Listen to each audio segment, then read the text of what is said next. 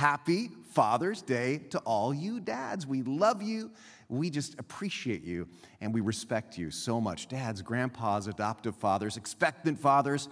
You know, in the spirit of Father's Day, I visited a couple of blogs this week that invited people to send in their favorite dad quotes. And there were a ton of them. Some were actually helpful. Most were pretty funny. Let me just show you a couple of these. One person said, "My dad adamantly stated, essential oils are used to fry onion rings, wings, or French fries. All other oils are not essential." That makes sense to me. I love this one. You got to think about it for a while. Somebody said, "Once my dad went to the grocery store and the cashier asked if you want the milk in the bag. He said, just leave it in the carton." You got to think about that one a little bit. I love this one. This is good advice. At the airport, my dad said, "Put one shoe in each suitcase. So if it gets stolen, they can't wear your shoes." Dad advice. But some of them were a little bit more serious. This was actually my favorite. Somebody said, "My favorite dad advice, don't get fooled. Research answers for yourself instead of taking it at someone's word." I love that because in the passage of Scripture that we look at today, that essentially is where the Apostle John goes. Let's talk about it as we discuss telling truth from lies. If you have your Bibles or a Bible app, I want to encourage you to open to 1 John chapter 4, verses 1 through 6. And please go to tlc.org/notes to download the message notes. You can see them in web-based form, or you can print them out like this. They have discussion questions related to the message, all kinds of other announcements. It'd be great to see you all download these so you can follow along with the message. In the passage of the Bible that we look at today, the Apostle John, who's sort of a father figure to the early Christians, says essentially the exact same thing as that last dad. Don't get fooled. And we need to hear this, because would you agree with me on this? Christians can be extremely gullible. USA Today article headline was this: "Scams use name of God to con Christians." Article says a growing number of con artists are defrauding Christians. In the past 3 years, scams in 27 states used the name of God to rip off $1.9 billion. Regulators say the biggest scams include one church in Tampa that collected $500 million from about 20,000 people. According to authorities, they bilked people by promising to double their money, but the church founder actually planned to use the money to buy an island and fortify it with machine guns and landmines. And John is saying in this passage, you've got to keep a lookout against that sort of thing. You know, let me go verse by verse through this very important passage. In 1 John chapter 4, starting in verse 1, John says, "Dear friends, do not believe every spirit, but test the spirits to see whether they are from God, because many false prophets have gone out into the world." He's saying not everybody who claims to come in the name of God is operating according to God's rules, God's spirit.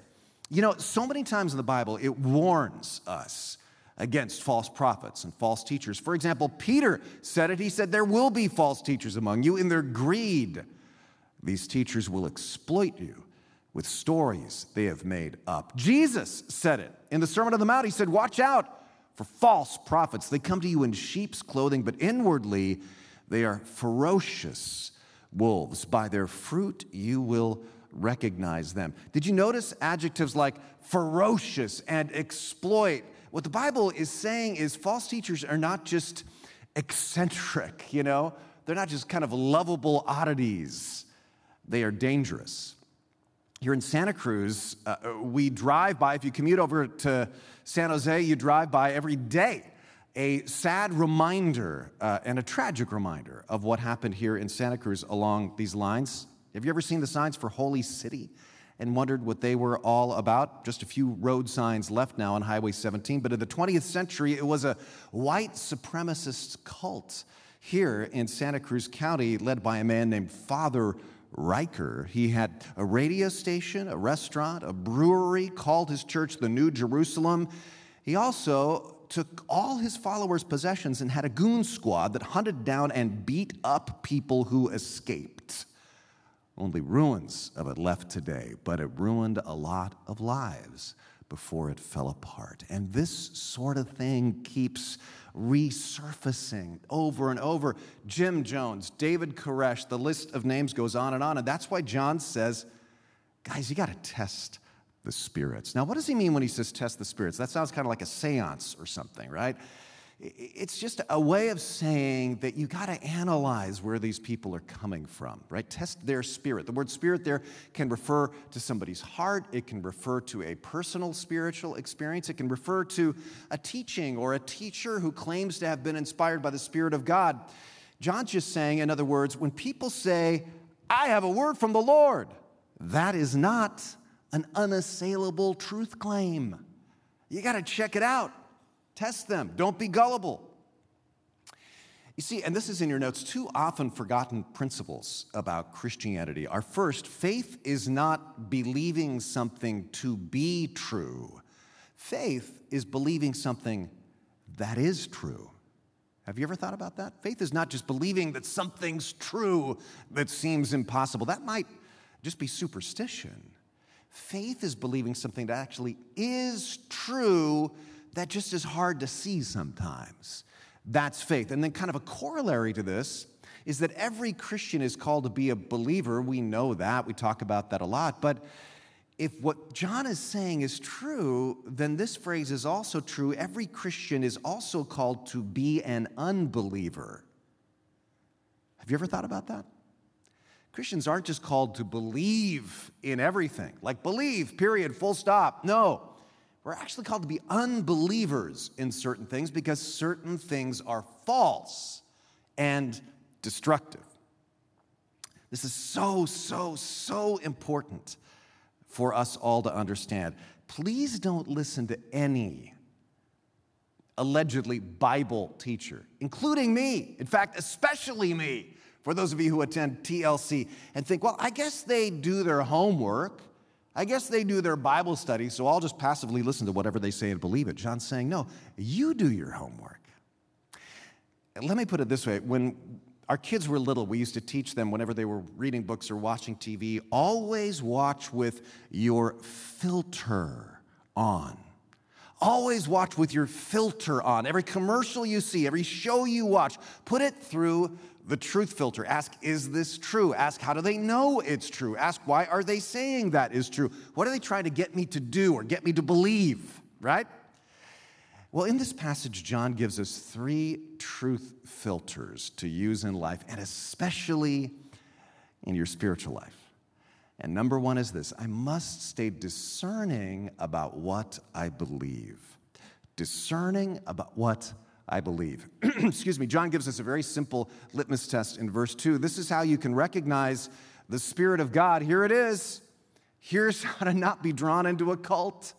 How, John? Well, he says, every spirit that acknowledges that Jesus Christ has come in the flesh is from God. But every spirit that does not acknowledge Jesus is not from God. This is so awesome. Don't miss what John is doing. This is power-packed, and I want to kind of sit on this verse for much of the message today. What John is getting at is there's so many weird doctrines that false teachers may teach, and the Gnostic and proto-Gnostic false teachers that he was coming up against had all kinds of complicated doctrine, and it's so tempting when you're trying to contravene that, to focus on this jungle of strange stuff. But what John is so geniusly saying in this verse is, here's how to recognize false teaching. Major on the majors. What do they say about Jesus? This is so brilliant and so elegant. You know, people ask me all the time, and I'm glad they do as a pastor, what do you think about this church? What do you think about that church? And my answer is always the same. Like, somebody might ask, what do you think about this church? They have glitter fall from the ceiling as people worship, dance. And I say, probably not my cup of tea, but what do they say about Jesus? Well, Renee, what do you think about that church where the pastors all wear robes and they chant in Latin? What do you think? And I say, what do they say about Jesus? They say, what do you think about this church? It serves beer. What do you think? And I say, what is the address? No, I say, what do they say about Jesus? Major on the majors. Are they preaching the gospel? John says, do they acknowledge that Jesus is the Christ? You know, Jesus Christ, that means he is the divine Messiah and that he has come in the flesh. That implies that he pre-existed as the Word, and he came to earth in the flesh as a real human being, not just a spirit being and not just to inspire us, because he could have stayed in heaven to inspire us and just spoken through the prophets, right? But he came in the flesh because he needed to save us by his atoning sacrifice on the cross. There's a lot packed into that. Now, notice John does not say, watch out for every spirit that out and out, flat out denies Jesus. He says, does not acknowledge Jesus. The Greek phrase there can actually also be translated every spirit that annuls Jesus or does not acknowledge Jesus. Maybe they don't exactly deny Jesus, but they don't really make Jesus the center of their message either. He says, are they about the real Jesus of the Gospels? Is that the center of their teaching? I'll give you an example. My cat woke me up in the middle of the night early one Sunday morning a while back, and instead of grabbing my iPhone, I got up and switched on the TV, and I got to admit to you, I had no idea how many TV evangelists are still on early morning cable TV, especially on Sundays. And so I spent a couple of hours just kind of browsing these TV preachers, and I got to say, I liked some of what I saw. I really did. Some were okay, right? But I decided to practice this filter, this truth filter. Do they acknowledge that Jesus, the Messiah, has come in the flesh? You know what? Not many of those preachers denied Jesus, but a lot sure did not spend much time acknowledging him either. In fact, one of these guys I watched never mentioned Jesus one time in a half-hour broadcast. He did talk about his miracle spring water. It was water in a little ketchup-like condiment packet. He said, send in a donation, get it sent to you, anoint whatever you want to pray for, guaranteed results. I can tell you straight up, that is a scam. My hair is still gray. It does not work. They were not out and out denying Jesus, but they sure were not acknowledging him, centered on him either. And I'm not picking on TV preachers here because I think we all do this all the time. Sort of marginalize Jesus, kind of domesticate and defang Jesus to the point where we almost annul Jesus. You say, what are you talking about? This is just an illustration. I don't know if you've seen these figurines. They're in a ton of stores. The Jesus is my coach figurines. I've shown these before, and I'm sure these are meaningful to a lot of people, and they're kind of sweet. But I'm kind of amused by them. Let me show you some of them. Like, Jesus is my basketball coach. Jesus, very good to have on your team. He's 6'1", he can dunk, he's God. Or Jesus is my football coach. Nightmare for defenses because he can walk through walls. Hockey, notice he has skate blades on his sandals. I guess he played for the Jerusalem Olive Leafs. Or karate, he's like, hey, I've already got a white robe. I am set for the dojo. Or baseball, after all, he invented baseball, first verse of the Bible, in the big inning.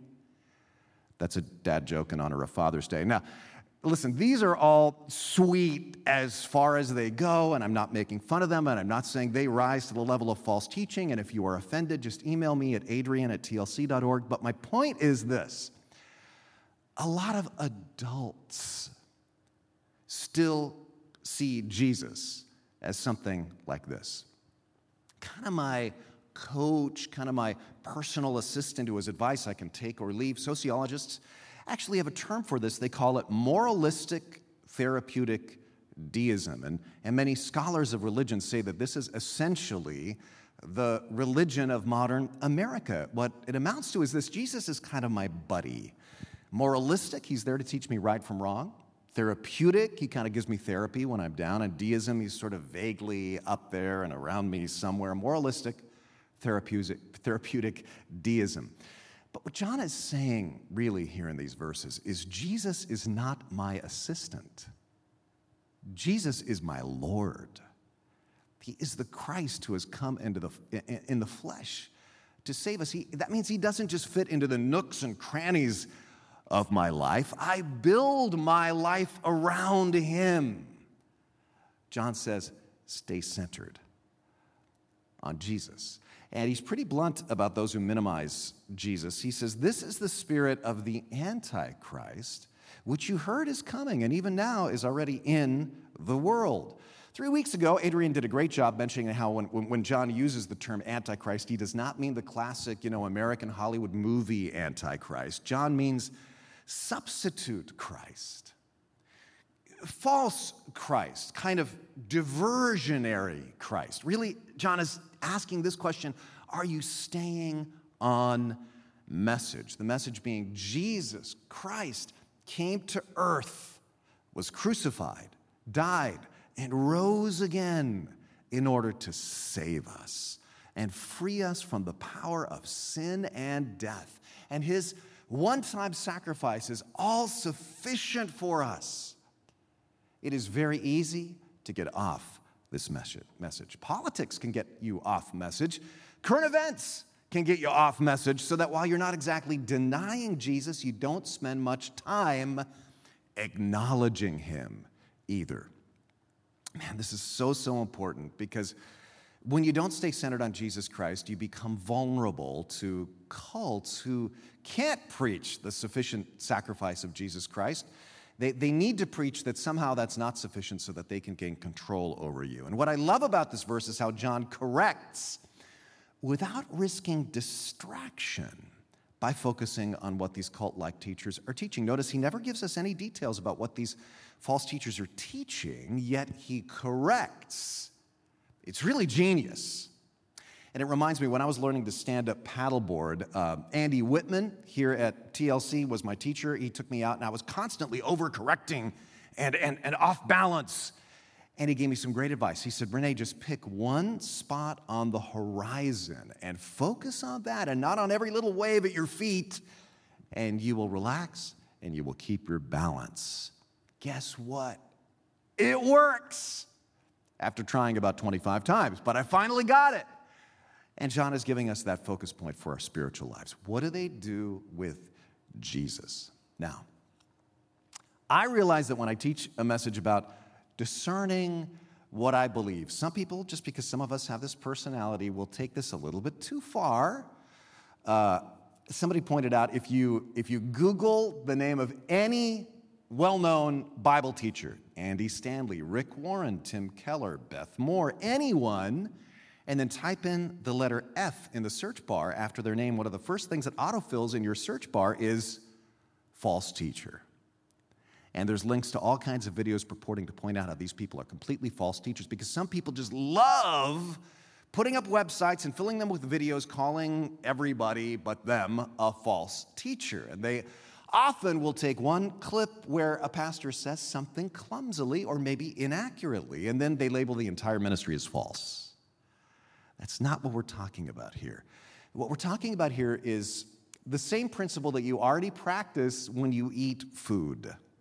Follow me. Some food is toxic. Like, this is called a death cap mushroom. It is an extremely lethal mushroom. Do not even try it. In fact, pro tip, do not ever eat any food with the word death in its name, okay?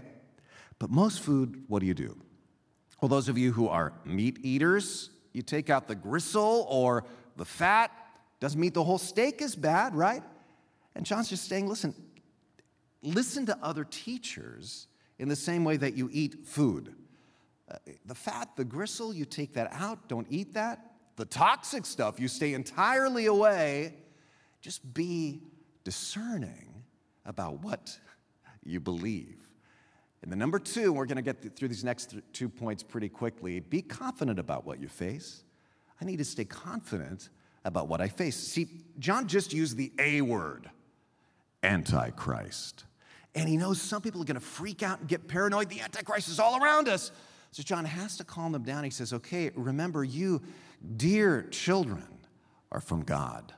And you have overcome them, because the one who is in you is greater than the one who is in the world.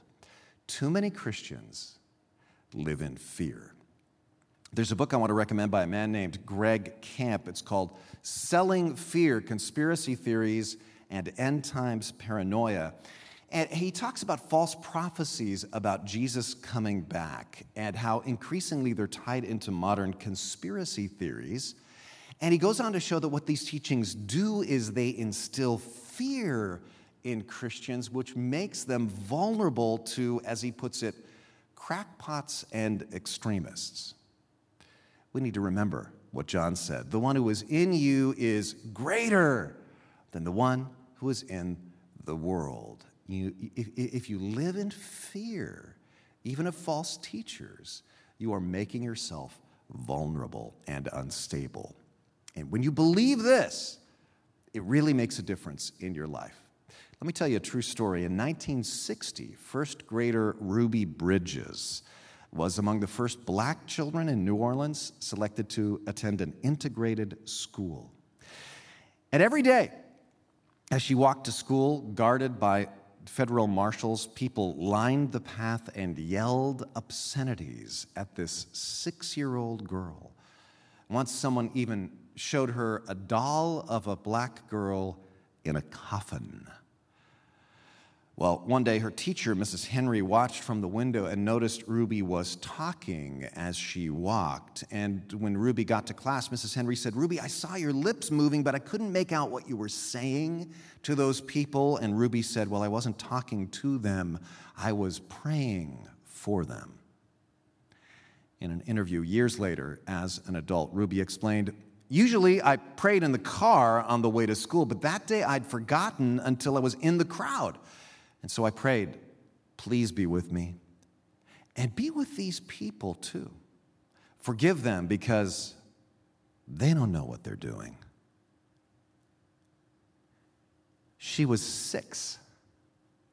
I have a grandson who's turning 5 this summer. I've had 3 kids who've all been 6. And my question is, how does a 6-year-old have that kind of wisdom? Well, here's where it comes from. Her parents were devout Christians, and every single night, her mother would read to her from the Bible and pray with her to remind her, God is always with you. And day after day, that produced 2 character qualities in Ruby. She was discerning. She knew that what these people around her were yelling at her was false, and consequently, she was confident. Our first 2 points today.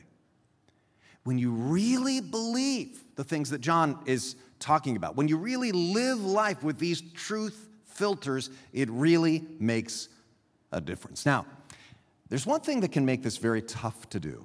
And in fact, Ruby experienced it. And it's this. The lie often has what you could call the madness of the crowd behind it, right? It often has the force of the majority, the force of numbers.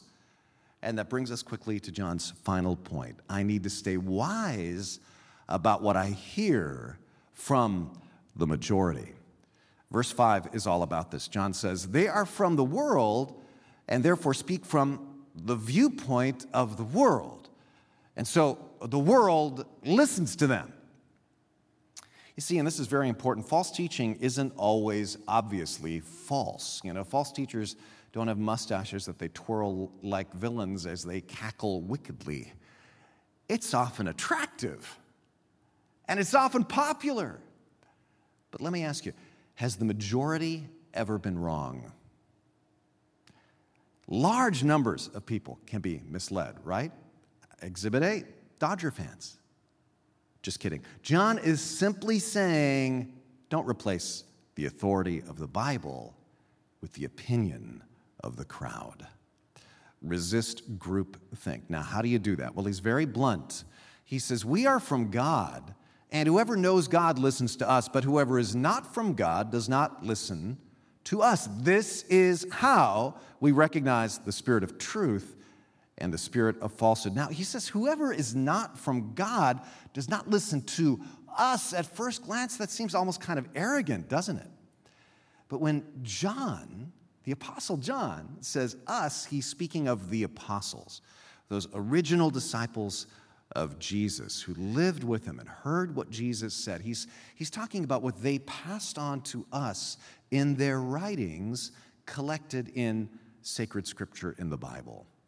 This is really an early call to stay rooted in biblical orthodoxy, to build your faith on the foundation of Jesus and the apostles. And in that way, you will be able to detect the counterfeit. This is very, very important, because if you don't stay grounded in the foundation of the apostles and in Jesus, what happens is you become vulnerable to people who just pull one Bible verse out of context and can twist it out of context to make it mean whatever they want it to mean. But if you stay grounded in apostolic teaching, then you can detect that what they're doing is twisting Scripture. As Adrian said a couple of weeks ago, stay grounded in God's Word. Run it all through that filter. What I'm saying is, please dig into Scripture. Get into a Bible study. Pick up a study Bible here at our Book Nook at church or anywhere else that you can. Run it all through that filter. Now again, you got to be careful here. Do not become this, a mirthless, joyless, human lie detector who thinks the goal of our faith is simply being right. Being right is not the goal of our faith. It's not the joy of our faith. In fact, sneak peek into next week, we're going to be talking about this next section. It starts with this verse. Dear friends, let us love one another, for love comes from God. The section we've been studying today is truth. And then the whole next section we'll be studying next weekend is about love. Truth and love are John's two themes in this epistle. He never stays in truth for long before he gets back to love, because do you see how important they both are? Yes, we need to stay grounded in truth, but we need to remember that the goal of that is love. Check this out. Somebody said we live in an age of beautiful heresy and ugly orthodoxy. A lot of heresies, a lot of false teachings these days are very attractive, and the way that orthodoxy, biblical truth, is defended is often ugly and kind of embarrassing. What John is calling us to is beautiful orthodoxy. That's what I hope to be typical of Twin Lakes Church. It's a term I heard this week, and I love it. Love and truth operating together. Now, here's the thing. You are going to have 1,000 chances to apply this message this week. You're going to be on YouTube. You're going to see some teacher or blogger who is off base, but very intriguing and very popular. Or you're going to be browsing somewhere. Some ad will pop up and scream at you. You need more. You need more money. You need a better house. You need better clothes. You need to look like this. You need to have these shoes, and then you'll be happy. And you got to go filter one, discernment. Is this substituting something for Jesus? Is it distracting me from my pure and simple focus on Jesus Christ? Filter two, confidence. Is it trying to break down my confidence, or am I still totally confident about the truth? The greater is he that is in me than he that is in the world. And filter three, wisdom. Am I asking of majority opinion? Is this true according to the foundation of the apostles and Jesus? What John is saying is dare to swim upstream when it comes to whatever anybody says, when it comes to what the crowd believes. Like that dad said in the quote at the beginning of the message, don't get fooled. Learn to tell truth from lies so that you can live in love. Would you join me in prayer? Lord, we ask that you would help us to be discerning and confident and wise. May we be known as a church for always rooting everything in the gospel of Jesus. In fact, I pray that many right now would respond to the call from Jesus to follow me, that many in their hearts now would say, maybe I don't understand it all, but I want to follow you, Jesus. I want to give you my life. I want to surrender to you. And we thank you for your incarnation and death and burial and resurrection. And God, on this Father's Day weekend, we give you thanks for the fathers who mean so much to us, and we give you thanks that you are our ever-loving Heavenly Father. In Jesus' name we pray. Amen.